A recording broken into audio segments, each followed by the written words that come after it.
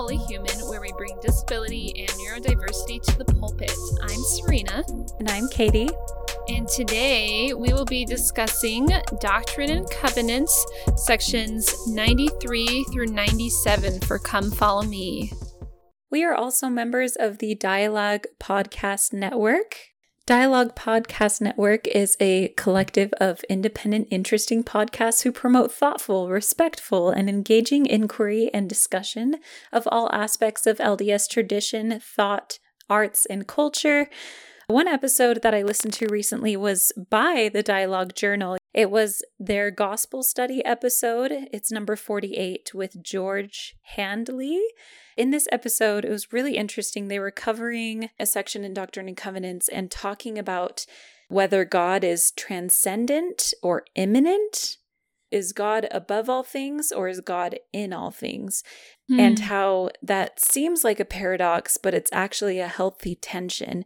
Depending on which way you lean, it'll really change your attitude toward how you live your life and how you view God. It really changes a lot. And that it's good to see it both ways. And if you go too extreme on one end or the other, it can be bad. An example is if you think that God is immanent, it'll lead you to excuse racism and ableism and homophobia when you see it, because in your mind you're like, well, God will take care of it if it's meant to be taken care of, or it'll all work out in the end, those kind of ideas. Anyway, yeah, if you want to listen to that episode, you can find the Dialogue Journal on Spotify. I think they're on other audio platforms as well, or you can just go to their website, dialoguejournal.com. Thank you. That's really interesting. I'll have to check that out. Oh, let's talk about the announcement that the church made about masks and vaccines. Yeah, it'll be a little tiny bit old by the time this episode airs, so excuse our lateness on this. But yeah, the church sent out an email and announcement about COVID-19, about vaccines and masks. I was thinking we could break it down line by line. Yeah, let's do it. Okay. The announcement starts out, "Dear brothers and sisters, we find ourselves fighting a war against the ravages of COVID-19 and its variants, an unrelenting pandemic." I think it's interesting that they call it a war and that it's unrelenting. Yes, we're still in a pandemic, despite everyone's attitudes of being over it. It's still happening and we still need to be cautious. Yeah. Actually, I wanted to point out that it was also sent to church members around the world. It wasn't just sent to members of the Church of Jesus Christ of Latter-day Saints in the U.S. Yeah, good point. And we also should say that it is really unfortunate that it was sent out now instead of a year ago or even months ago, like however much time you want to say. Hopefully people listen now. Yeah, the Salt Lake Tribune, actually, on Instagram, they shared a post about the church's announcement, and I commented on it, and I was like, about 18 months too late. If it was 18 months ago, like literally like January or February when we were first hearing about it in other countries, and you would think that a prophet and seer and revelator would take notice of that, especially for the whole world, and would say something preemptively. I feel like a lot of people's lives could have been saved, and so that's really unfortunate. Like, I mean, it's unfortunate that some people like need to hear it from those old white men. You know what I mean? Yeah. Actually, and that leads us into the next line of the actual statement the church released. It says, "We want to do all we can to limit the spread of these viruses." So with that, we have to responsibly ask, is the church doing all it can? And then are the church's people, just the members, doing all we can? No. That's the short answer. Yeah. We can kind of leave that as a question to think about. What do we think the church responsibly should be doing? Is it doing all it can? And then am I, as an individual member, or as my ward, doing all it can? How can we encourage our leaders to do all they can to protect people and encourage proper knowledge and education about what's going on right now and action along with that? The next line is, "We know that protection from the diseases they cause," meaning the viruses, "can only be achieved by immunizing a very high percentage of the population." Mic drop. Yeah, can only be achieved by immunizing, aka vaccines. Yep. The next line is, to limit exposure to these viruses, we urge the use of face masks in public meetings wherever social distancing is not possible. Face masks urged. I mean, I wish, it kind of annoys me that they still had to put a caveat in there where it's like, whenever social distancing is not possible, because that leaves a loophole, for people to be like, well, we're sitting 6 feet away, so we don't need to wear a mask. And then suddenly they're sitting 4 feet away, and then 2 feet away, and then it's like living in BYU dorms all over again where you're on top of each other. Anyway, sorry. People will try to get away with whatever they can get away with, Yeah, and you have to think about, like, if you are actually in a meeting or whatever event where people are 6 feet apart, what about when you get up and use the bathroom, or when everyone leaves at the end and goes to their cars? Like, are you remasking, or are you just saying, oh, it was socially distanced during the event, and then you don't think about even bringing your mask, Yeah. You have to just always have your mask on you, wear it whenever you can, really. The next line is, to provide personal protection from such severe infections, we urge individuals to be vaccinated. So vaccines are urged. They call it severe infections. And then the part that I wish that they said something different is personal protection. It says to provide personal protection. I wish they said communal protection here instead. They did reference community responsibility and action above when they were referring to immunizing earlier, but didn't here. Yeah. Then it says, available vaccines have proven to be both safe and effective. I feel like people who are super against vaccines and masks believe that they are both unsafe and not effective. So it's good that they listed both words there. Yeah. We can win this war if everyone will follow the wise and thoughtful recommendations of medical experts and government leaders. I feel like that must have been like pulling teeth for them to write that. You think so? So this line I thought was really interesting because the entire statement, the first sentence, it talks about war and an unrelenting pandemic. And then the end is saying we can win this war if everyone follows this guidance. It won't be an unrelenting pandemic. The war can end if you do these things. And then it ends, please know of our sincere love and great concern for all of God's children. Signed, the First Presidency, Russell M. Nelson, Dallin H. Oaks, Henry B. Eyring. This message, this actually connects to section 95.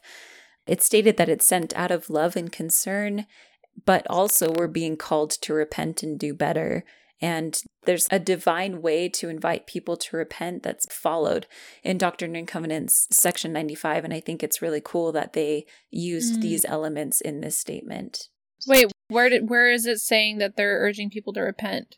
Oh, it doesn't say the word repent, but just the entire message. It's saying, like, it is what it is. Please be smart and follow these guidelines. Oh, I wish they did call people to repentance and straight up said, like, it's a sin for you not to wear a mask or not to get vaccinated if you're able to. Yeah, good point. Okay, so yeah, there's the church's statement. Good and bad. I personally see it as, like, now that it's happened and they've made this statement, overall good. I feel like they tried really hard to balance showing love and care for all the different perspectives that are going on right now, but also making really important, urges, I guess. It's not really commands, or they don't use a really bigger words than urging to wear masks and get vaccinated.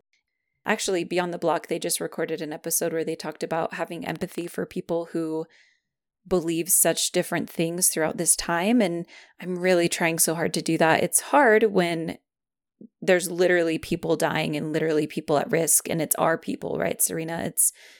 It's our people that are at risk. Yeah. I appreciated that they talked about the vaccine hesitant, as that could include some immunocompromised people who, for some reason their doctors are like, it's up to you, but these are the risks. Or some people who are like overseas or other marginalized populations who have been misled and exploited by like medical authorities. And Beyond the Block talked about that. And so I appreciate them stating that.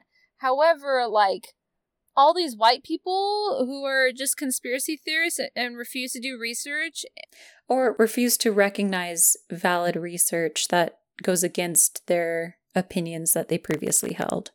Yeah, anti-vaxxers and vaccine-hesitant people are not the same thing. So I am glad that Derek and James brought that up. But yeah, the empathy thing, I just don't like the word empathy at this point. I think it's misused a lot and not understood. That's a limited resource. I'll just say it like that. And I'm not going to waste it on people that are harming me. Yeah, that's totally understandable. It's complicated for sure. I hope that when this is read, people can be aware of disabled people who literally can't get the vaccine, because there are people like that, and we need to support them and encourage them to wear masks and encourage others to wear masks and get vaccinated for those who literally can't. But I am understanding from the things I'm seeing in reports that it's mostly people that are choosing not to get vaccinated that are the problem of why the surge is so strong right now. Yeah. Please, please, please get vaccinated and wear masks if you can. Do your best to be conscious of yourself and others. Agreed. All right. Should we go into Come Follow Me now? Yeah, I'll do a quick summary. 93 is revelation given to Joseph in Kirtland about humans' relationship with God and our duties in our families. 94 through 95 is revelation giving about building buildings, temples, and the oversight of this. 96 is revelation sought by a group of brethren because they couldn't agree on what to do with a piece of land. And then 97 is talking about the saints being forced to leave Jackson County, and they're seeing Zion as a higher, elevated spiritual thing. It means the pure of heart, not just a place. So with verses 12 through 14, okay, so this is talking about John the Revelator seeing Jesus come to earth. And I, John, saw that he received not of the fullness of the first, but received grace for grace.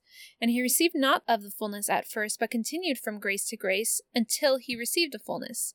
And thus he was called the Son of God, because he received not of the fullness at first.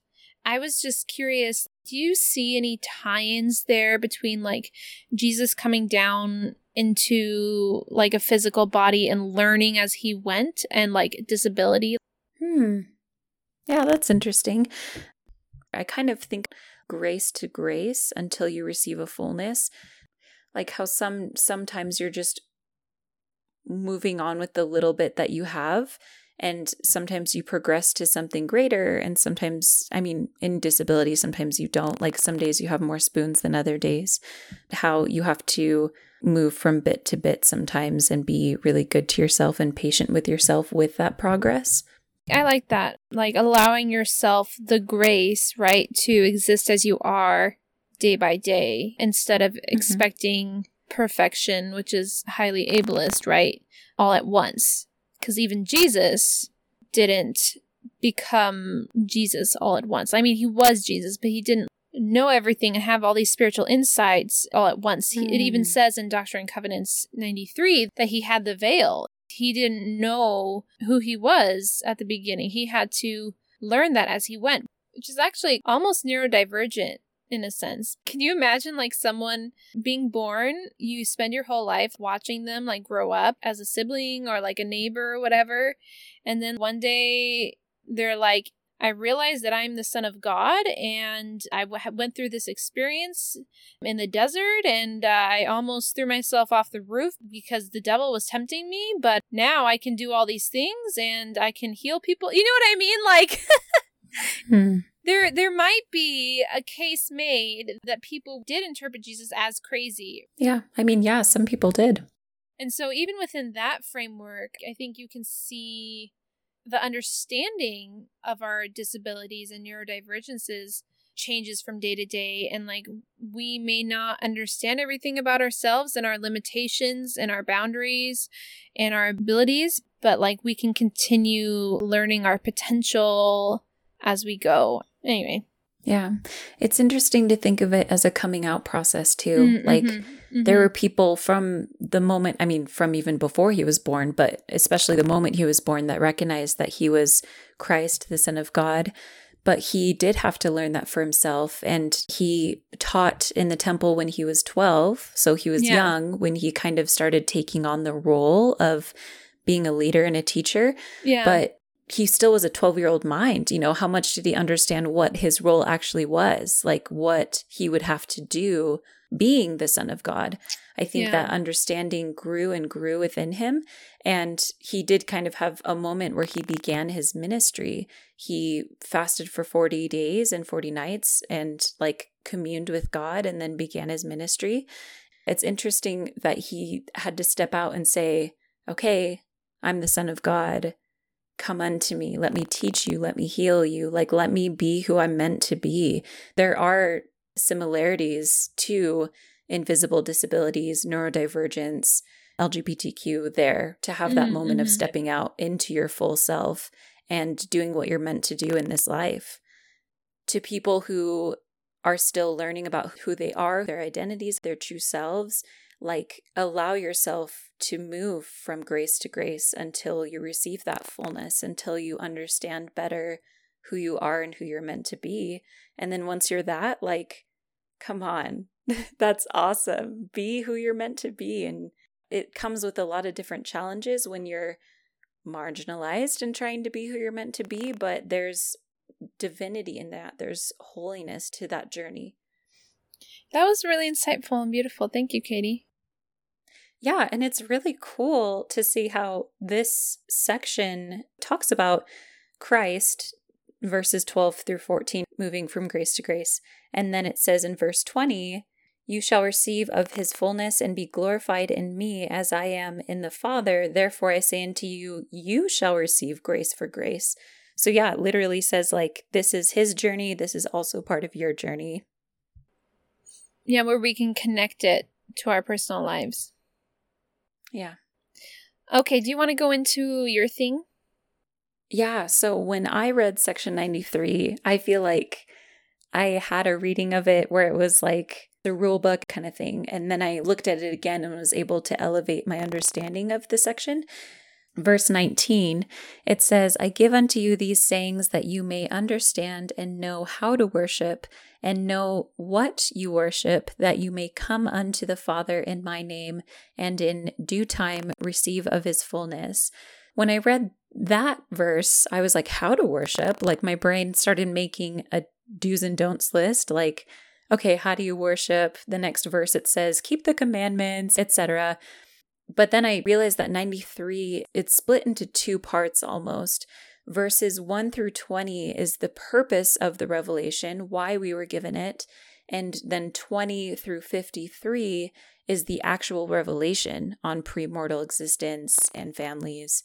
I found a seminary manual for Doctrine and Covenants, and when it refers to this section, it says, quote, at the time this revelation was received, many people believed that our existence began at conception or at birth. So this was completely new revelation to the church. So then after reading that, I was like, oh, we're being taught these principles of the pre-earth life, expanding our understanding of eternity. So in verse 19, so we can understand how better to worship and why we worship and what we worship. In this revelation, verses 23 and 29 reveal that man was also in the beginning with God, that we existed before we came to earth with God. And then we already talked about verses 13 and 20, where it talks about just as Christ continued grace to grace until he received a fullness, so also we shall continue grace to grace. Focusing on these principles glorifies our perceptions of God and of ourselves and affects how we worship. Super cool. This section came in 1833, and think about like how long, I mean, still, the church is so new, but still, how long you're a member of the church and you didn't know about the pre-earth life? Yeah. Wow. I think that's so cool. That is really cool. I'm glad you shared that. I didn't know that. Okay, really quick. Verses 24 through 25. And truth is knowledge of things as they are, and as they were, and as they are to come. And whatsoever is more or less than this is the spirit of that wicked one who was a liar from the beginning. I do not see truth as an objective thing. I definitely think that it's subjective in a lot of different ways. A picture of a cat is true in a different way than an actual cat being true, in a different way than like a thought of a cat in your mind is true, right? Those are all true, like they all exist, but in different ways. Or like a description of something can be true, but still lacking information. Verse 36 says, the glory of God is intelligence, or in other words, light and truth. Going back to the whole truth being objective or subjective, if you see truth as subjective or see multiple truths at once, and so therefore you cannot choose one over the other, then people who say that there's only one truth will say that you aren't intelligent, which by this verse means that you don't have the glory or the blessing of God, and therefore are not holy.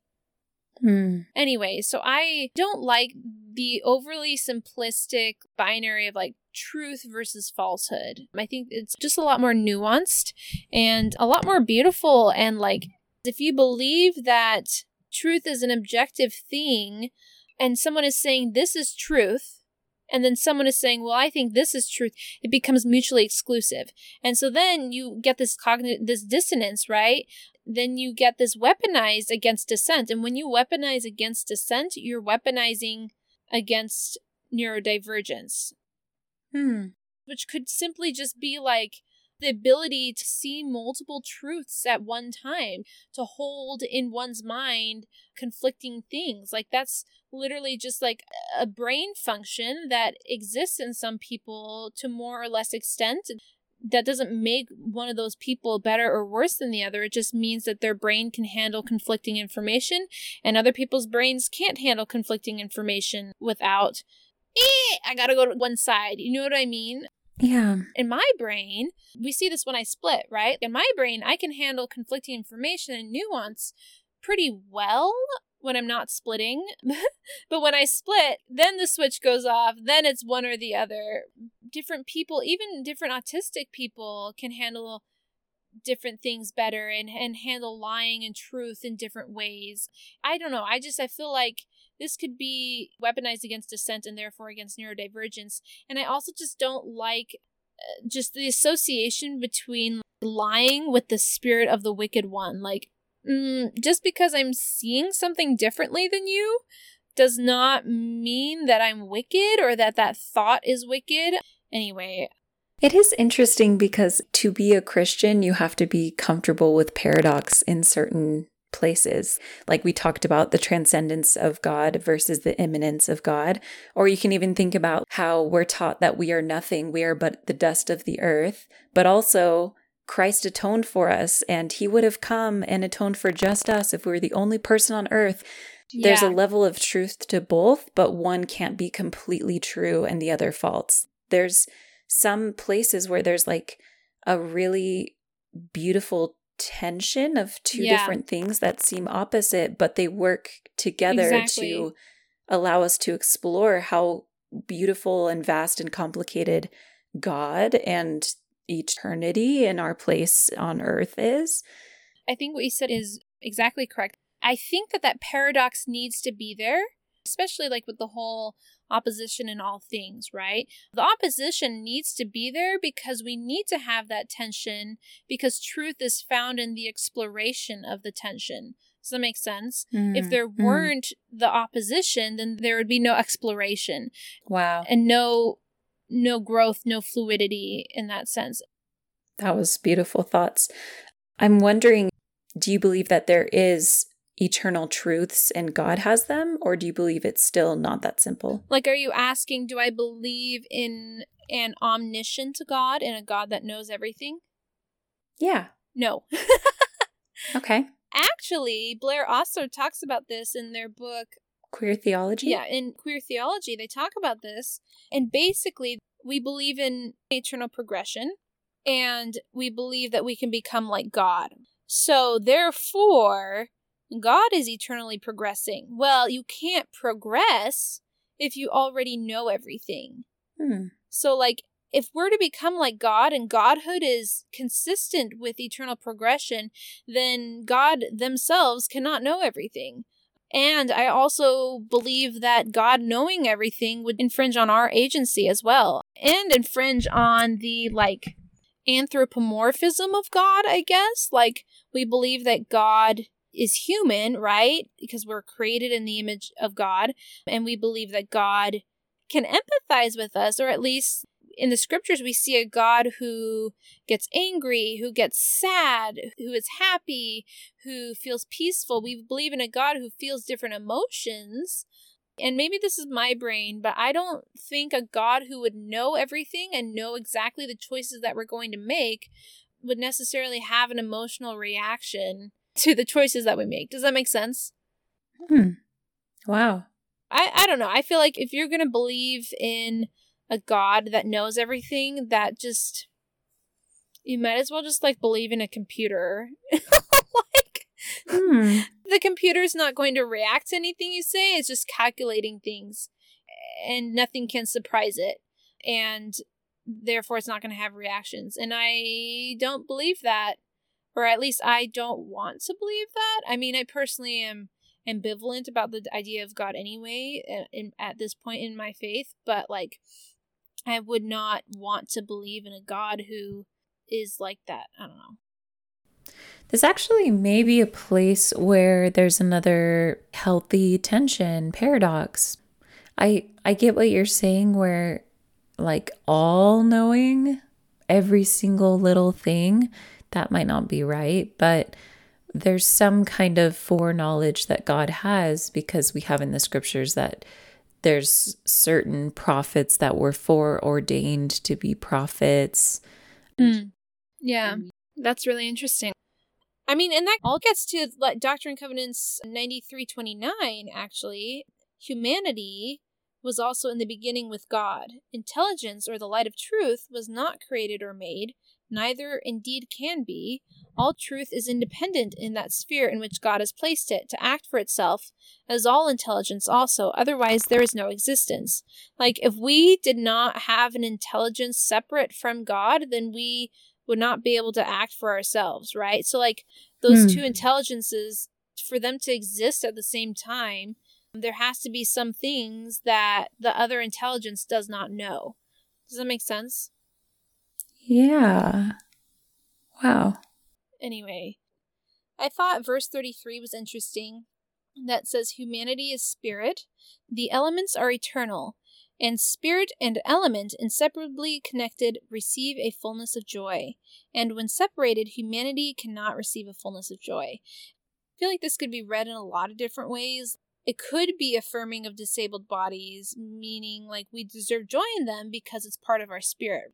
Or it could be affirming of certain types of neurodivergencies, being like, this is part of our body and it's part of our spirit, so therefore it's like part of our soul. But I also feel like it could be gaslighty towards other neurodivergencies or mental illnesses, saying that, like, oh, it's not physical, it's just spiritual, and it's all in your head.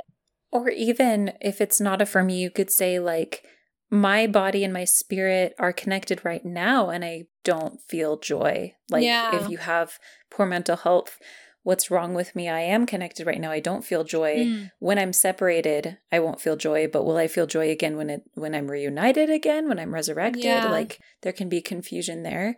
Initially, when I read it, I thought it was cool that it's, like, not limiting the type of body that you have. It's just talking about the existence of the soul, the existence of the connection between the body and the spirit. Like you talked about last episode, ranking bodies. This one does not. It's just saying when you personally are connected with your spirit and your body, that's where you find joy. And it kind of shares the idea of resurrection, but it's not specifically saying that. You could also read it as, while I'm on earth, my spirit and body are meant to be connected, and this is my time to be in my full identity, to find joy. And I'll find that also again in resurrection. Good catch. And it's not just in resurrection that we'll find that, because our bodies and spirits are connected right now.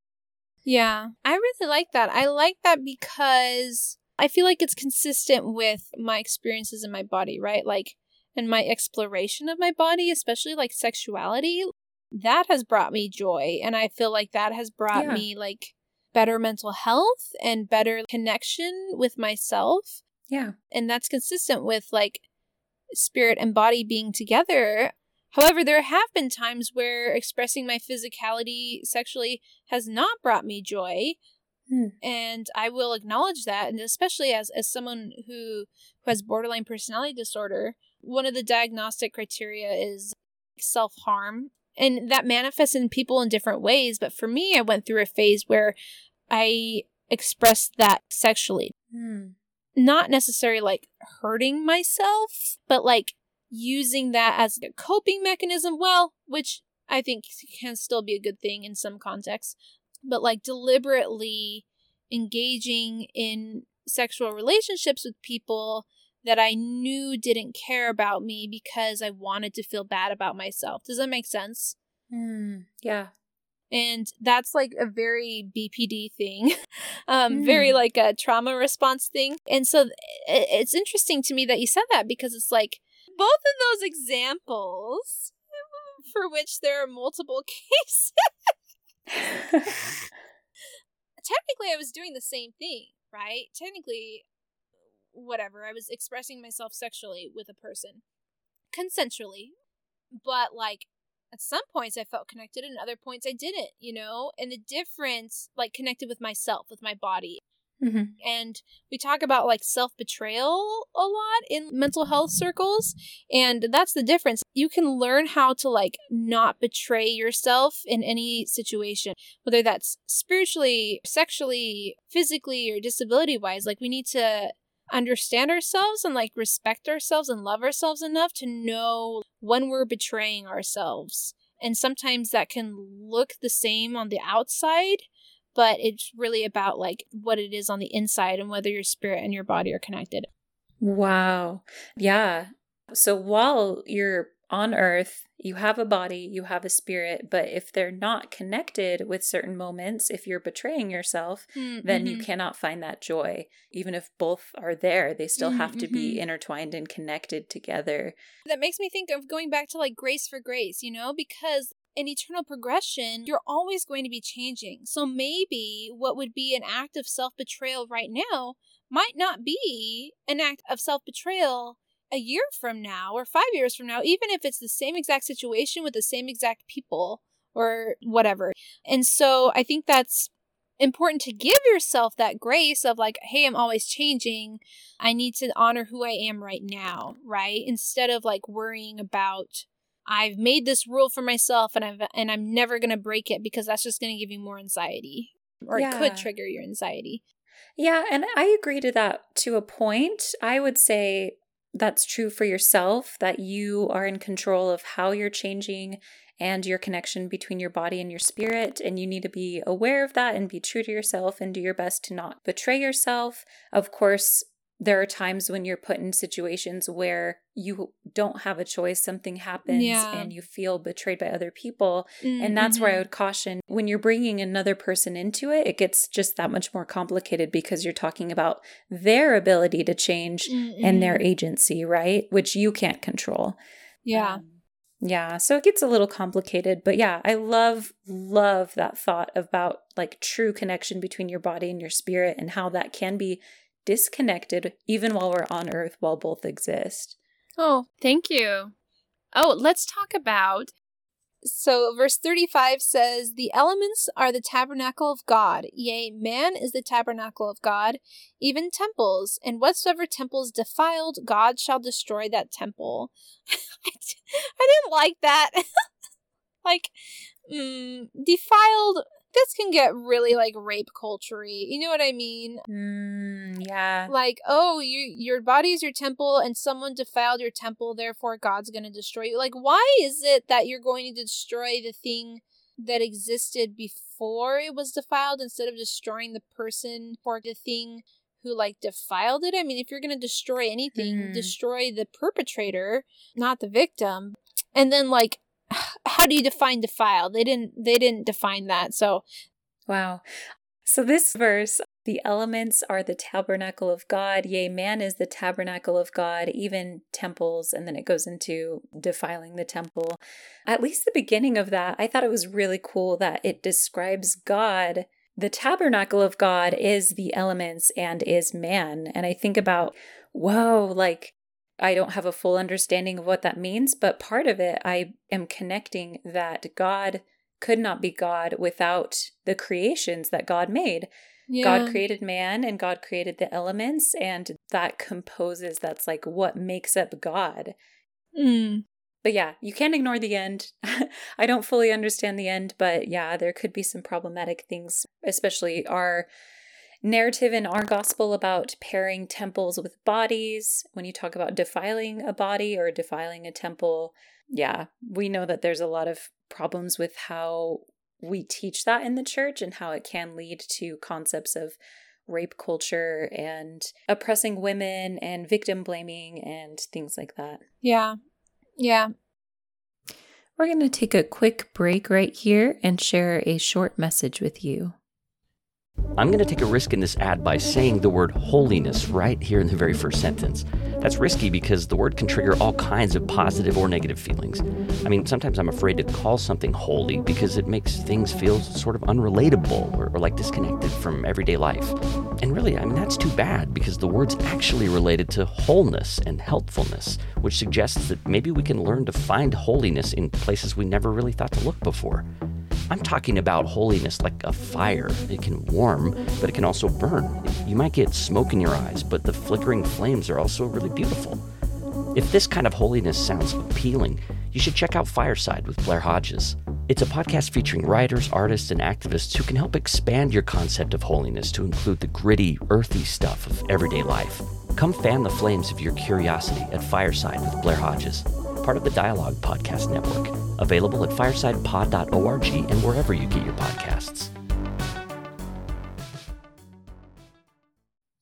Back to our discussion, we are still in Doctrine and Covenants 93. We're now looking at verse 41, where it references Frederick G. Williams.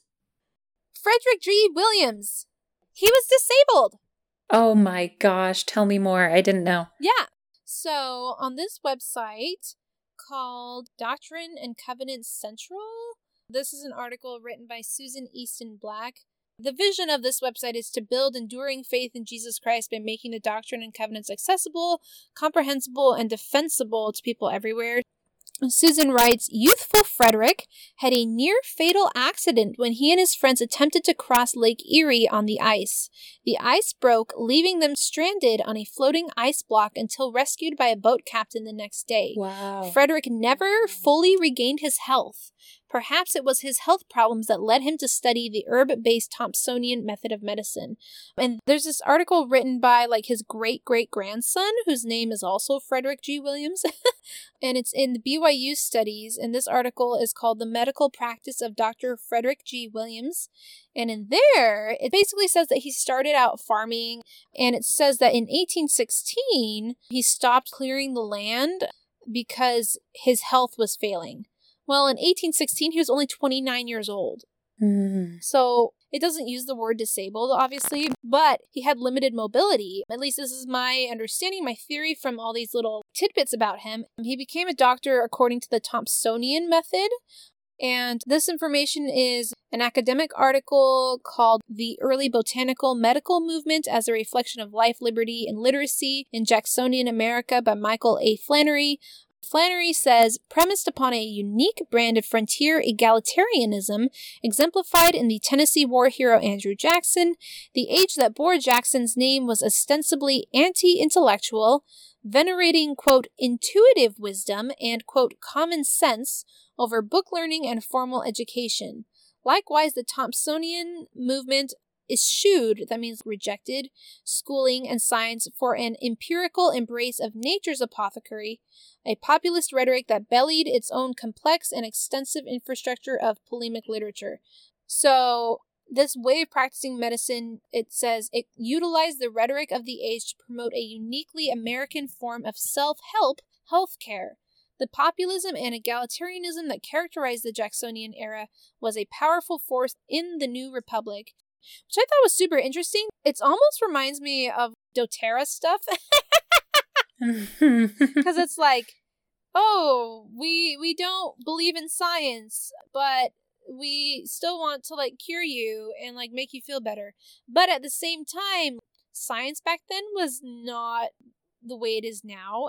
And actually, Frederick G. Williams did some, like, pretty progressive medical procedures, I found out as I was researching. Or at least the way he was practicing was kind of progressive, in my opinion. Oh, another thing that makes me think that he was disabled is that he had people come visit him instead of traveling around. He had his own little house in Kirtland, Ohio, and he had an herb garden on either side of it, and he, like, placed these long ads in, like, newspapers advertising himself, and people came to him for his, like, herbal remedies, which is really cool. Wow. But what made me curious about him was verses 41 through 43 in section 93, he's criticized for not teaching his children light and truth according to the commandments, and basically saying that the wicked one has power over him and his family, and that he needs to set his house in order if he wants to be delivered from Satan. And he was, like, a pretty prominent dude. Yeah, he was a member of the first presidency. Yes. But I didn't know anything besides that. That's really interesting. There's a Church News article from, like, 2006. It says that he served 10 missions, which confuses me. If he was disabled, how he served 10 missions. But I don't know. It seems like he had possibly mobility issues, but, like, limited, but still able to serve, if that makes sense. I don't know. This is my understanding, so I'm not sure about, like, where he served his missions and stuff. The Church News article continues that his farm in Kirtland, Ohio gave the fledgling church a foothold in that location. He was the prophet scribe from 1832 to 1836, which is interesting. He was a scribe for Joseph Smith when this, like, revelation was received. His printing company published the first Doctrine and Covenants and the first hymnal in 1835 in 3 early newspapers. He wrote The History of Zion's Camp and was present at many spiritual manifestations. And yeah, like you said, he served as second counselor to Joseph Smith from 1833 to 1837. And then different sources say that he was, like, excommunicated and restored to fellowship twice. Another source says, oh, we aren't 100% sure that he was excommunicated. Anyway, so that's, like, kind of murky, but it seems like there was some sort of tension between him and Joseph despite him being that close to him, which is really interesting. And I was like, why is that? Here's a theory why perhaps he was chastened. And this is from the Sperry Symposium Classics, the Doctrine and Covenants. It's like a talk in this, like, little journal published by the BYU Religious Studies Center. And this talk is called The Doctrines of Submission and Forgiveness by Daniel K. Judd. It's basically talking about selfishness versus selflessness and, like, submission and forgiveness to authority, like that kind of vibe. Okay. So, you know, I don't particularly like it. But anyway, in this talk, he says, Frederick G. Williams was obedient to the Lord's command to not sell his farm, which property assisted the Lord in establishing a stronghold in the land of Kirtland, which is referenced in Doctrine and Covenants 64. Some 2.5 years later, the Lord revealed that Frederick G. Williams had not taught his children properly and was to set his house in order. In addition to this warning, the scriptures contain many other warnings relative to the relationship of family and church responsibilities. The Savior chastised the ancient Pharisees for perverting the gospel when he indicted them for abdicating the care of their families on the grounds of Corban in Mark 7:11.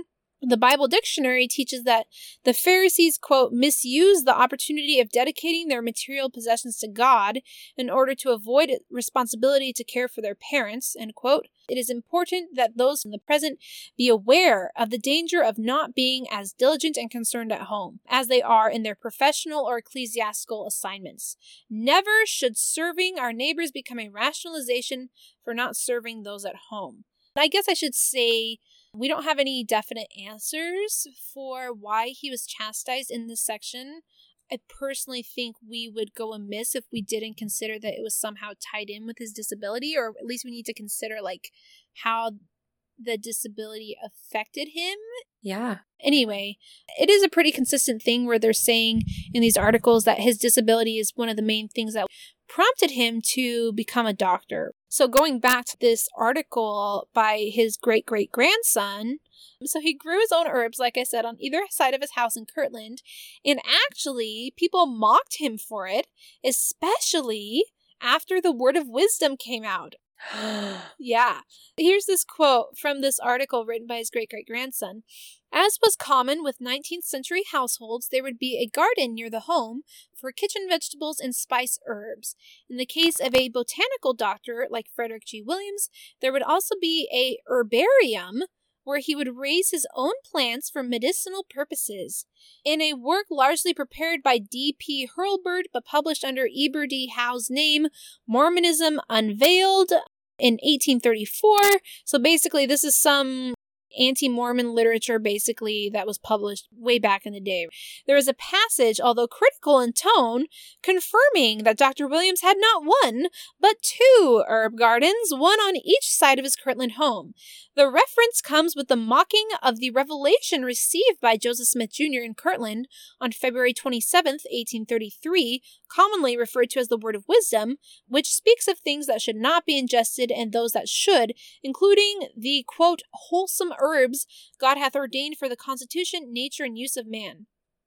We are next told that every wholesome herb God ordained for the use of man, and we should infer that the writer or the recording angel had been inducted into the modern use of herbs by the celebrated Dr. F.G. Williams, who is associated with the prophet and the nominal proprietor of a monthly paper which is issued from the Mormon Kennel in Kirtland.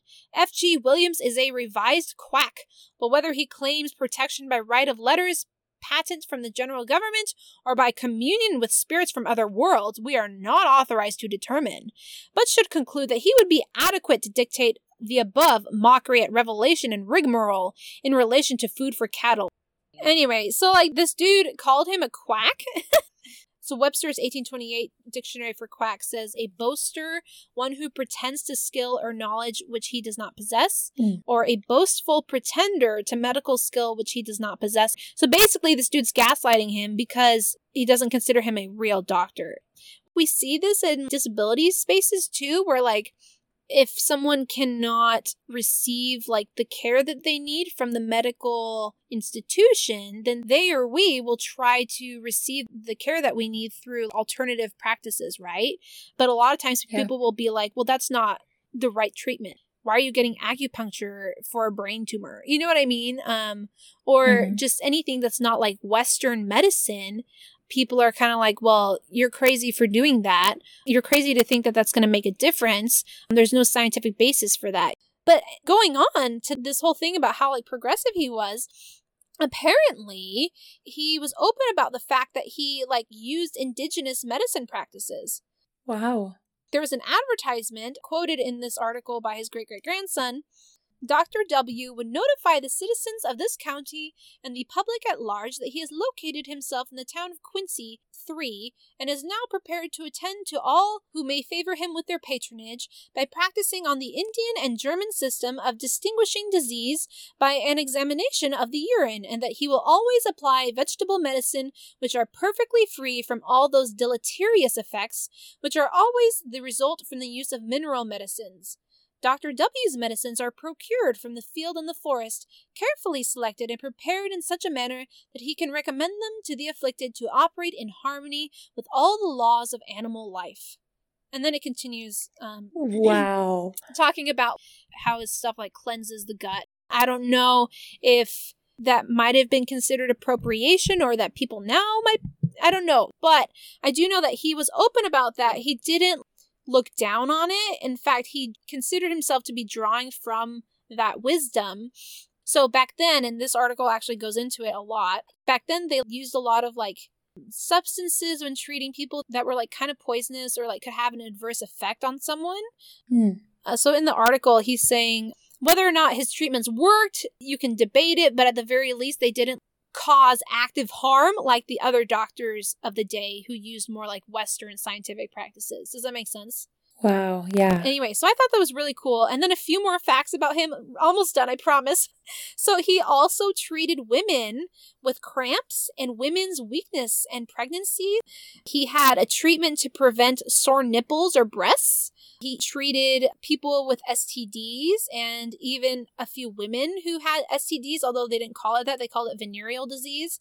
But I was just like, wow, this dude's kind of like dope. Wow, yeah, what the heck? Part of me wonders, like, I feel like a doctor like that is even pretty progressive nowadays in the church. Like, if we look at Natasha Helfer, I mean, she was like a therapist in sexual health sort of thing, which is not quite the same as sexual diseases, but still it falls into like we're talking about sex, like that's on the edge of being sinful, you know what I mean? Yeah. And so part of me wonders if his approach to his medicinal practice is part of why there is this tension between him and Joseph, if Joseph was more conservative in that way. Anyway, yeah, that's all I had for 93. Yay, done with 93. Yeah. Well, I have something really brief for 94. So 94 is the section that talks about building buildings for the church, and it later includes the temple. In this section, it gives very, very exact measurements from the Lord to build these buildings. And I thought it was really cool. I kind of see it as an example of accommodation that the Lord gives. At the end of the section, it kind of just cuts off out of nowhere. And it says, "And now I give unto you no more at this time. Amen." In the middle of all these instructions. And then it's like, and that's it. Bye. Like, God's like, I spent all my spoons for today. I'm done. Yeah. I thought about also how it's saying, that's all for now, but I'll come back and share more with you. And how it's an example of how the Lord teaches line upon line, how he gives us as much as we need at a time for us to understand, and how he gives us time to follow instructions, and how all of these things are like accommodations to humans' capacities while we're trying to live in a higher way. I really hope the way you're interpreting it is the case, and it's not just like Joseph Smith had to go to the bathroom. Oh. Like, that's all for now. Over. That's all the Lord has to say. Bye. Oh my gosh. That's hilarious. No, that's great. Yeah, because, like, he was the one who had to reveal all these things that the Lord was saying. Wow. Oh my gosh. Anyway. Wow. Well. Oh, 94. Verse 8. Oh, yeah. I don't know what it means. It says the unclean thing should not enter. One footnote was to Jesus throwing the money changers out of the temple. And then another footnote in verse 9 in the following verse sends us back to section 90, verse 18 in the Doctrine and Covenants, where uncleanness is right there associated with slothfulness, which I do not like.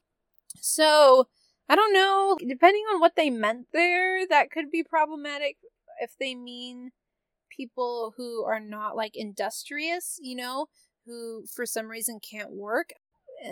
Anyway, and the Webster's like 1828 dictionary didn't really specify either. Like the first definition was not clean, foul, dirty, filthy. The second definition was in the Jewish law, ceremonially impure, not cleansed by ritual practices. So maybe that's what they meant. But then if so, why are these footnotes back to like Jesus throwing money changers out and back to like slothfulness, Oh, and to add to that point, when they first built the temple, part of the temple was where they would meet for sacrament meeting. So it wouldn't be that. It's not the fact that like you have to be baptized to enter the temple.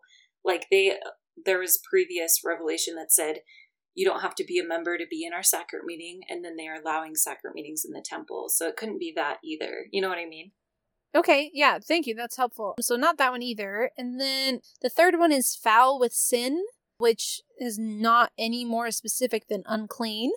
I just wish they were specific about who they're talking to or talking about and like exactly what it means by unclean. There's some sort of like standard here that it's setting forth, but it's not saying what it means. So how can you live up to a standard or an expectation if you don't know what it is? That's my issue with that verse. Right, yeah. Okay. For section 95, verse 6 says, "They who are not chosen have sinned a very grievous sin, and that they are walking in darkness at noonday." And I was like, that feels ableist, but I was like, maybe I'm being overly like sensitive to it, And so I like went to the footnote. And the footnote goes to Deuteronomy 28, verses 28 through 29, which is talking about what the Lord will do to the children of Israel if they don't obey. And it says, quote, "The Lord shall smite thee with madness and blindness and astonishment of heart, and thou shalt grope at noonday as the blind groped in darkness. And thou shalt not prosper in thy ways, and thou shalt be only oppressed and spoiled evermore, and no man shall save thee." Oh my God. And then in verse 12 in section 95, it says the whole walking in darkness thing again. So, like, is it better than what Deuteronomy said? Yes. Is it still, like, referencing Deuteronomy? And, like, there's still footnotes that go back to it and probably is coming from, like, the same mindset? Yes. So, that's concerning to me because it just continues the extremely harmful and dangerous association between sin and disability, that we deserve our disabilities or that God is punishing us by making us disabled. Wow. I'm going to share my note on 95, section 95. Let me read something from Come Follow Me really quick. It says, "The Lord chastens those he loves. About 5 months had passed since January 1833, when the Lord had commanded the saints in Kirkland to build a house of God and hold a solemn assembly. When the revelation recorded in section 95 was received in June of 1833, they had not yet acted on that commandment." And then when you read section 95, so the Lord kind of goes into chastening the people. But the very first verse starts with, "Verily thus saith the Lord unto you, whom I love, and whom I love I also chasten, that their sins may be forgiven. For with the chastisement I prepare a way for their deliverance in all things out of temptation, and I have loved you."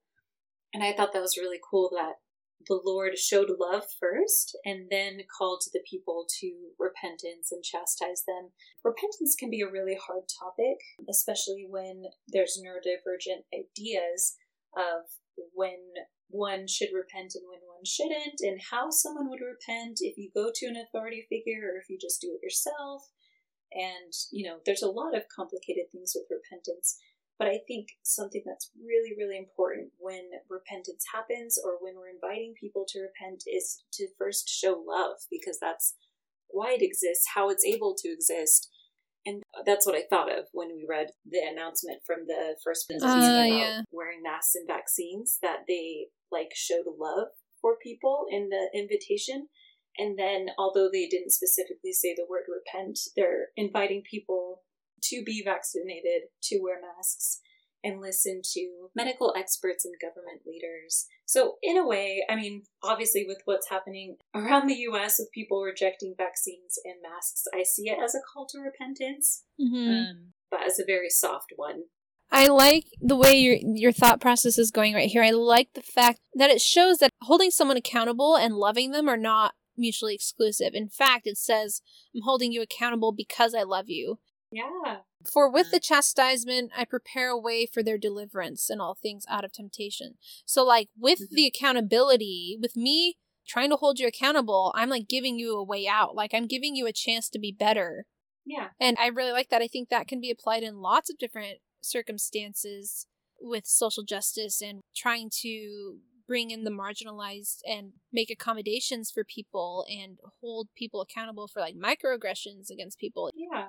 It's when I feel like, well, they're never going to change that I stop trying to hold them accountable.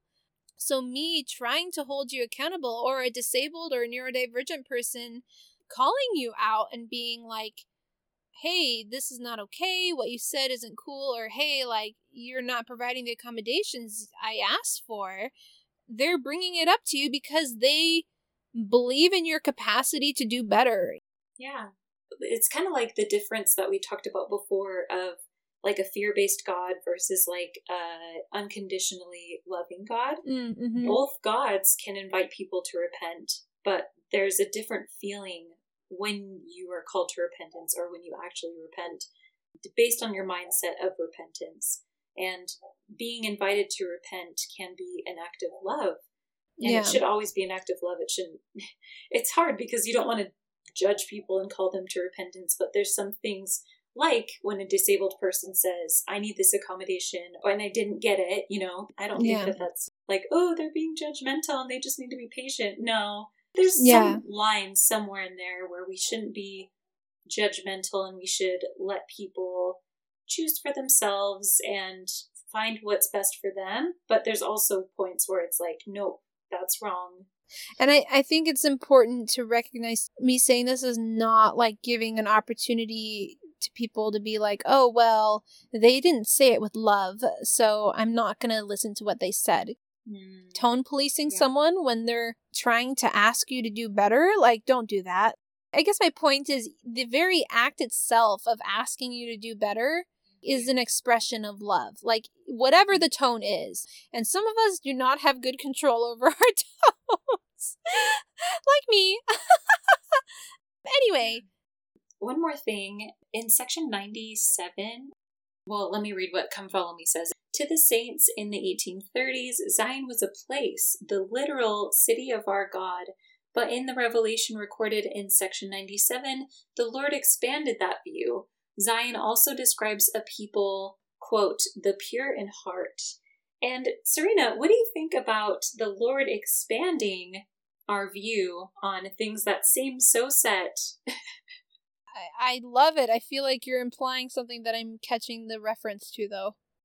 Well, I just think about all the things that we think are so set right now in the church and that have to be expanded. Oh, like commandments or... Yeah. No, I mean, for example, LGBTQ people in the church. Yeah. No matter what your thought is on the policies that the church has in place about LGBTQ people, it has to be expanded. Like, that's just it. We've learned so much more since the 90s about the LGBTQ community and all these different identities that are brought in. Literally, our knowledge has to grow. So seeing how big of a difference this moment was for the saints, where it was a literal place that you could stand on with your 2 feet, and then suddenly it's in your heart, the pure in heart is what it's described as. It really is something that is kind of totally different to the saints at that time. Like, they took it so literally, and then it was a total change for them. And I do believe that the Lord is going to expand our view on many, many things that we take as doctrine right now, as like straight truth, the word of God, period, that's it. Nope. And we know that we are a church of continuing revelation. Well, we are getting right to the end of our episode, but before we close, we have a call to action for you, our friends. I mean, there's lots of calls to action, lots of stuff going on in the world right now. A specifically, overtly disability call to action, though. So I talk about borderline personality disorder pretty frequently. It's impacted every area of my life, including my spirituality. And as a disclaimer, and I don't know if I've said this before, but I actually don't have a professional diagnosis. That's something that I'm working on. It's something that's really difficult to obtain. I just bring that up because as complicated as the diagnostic process is for personality disorders, it's that way for a good reason. And that reason is that the traits and patterns and motivations and causes, etc., of personality disorders vary widely, but they can often be hard to pinpoint or understand in a nuanced manner, like without years of education. In the United States, professionals largely use the DSM, which we talked about in episode 20, the Diagnostic Statistical Manual. So in the USA, we use the DSM to diagnose and treat personality disorders. However, outside of the USA, the ICD is widely used instead, and that's the International Classification of Diseases by the World Health Organization. So this manual that they have for the classification of diseases, they have an update, number 11, that's coming out in a couple months. The latest update proposes changes to diagnosing personality disorders that would completely obliterate the little progress we've made recently for the understanding of and destigmatization of personality disorders. And this is something that we face on a daily basis. So this change to the ICD, we're pretty upset about it. Right now, there's like 10 different personality disorders, clusters A, B, and C. And basically, the ICD wants to get rid of all of them except for one, emotionally unstable personality disorder.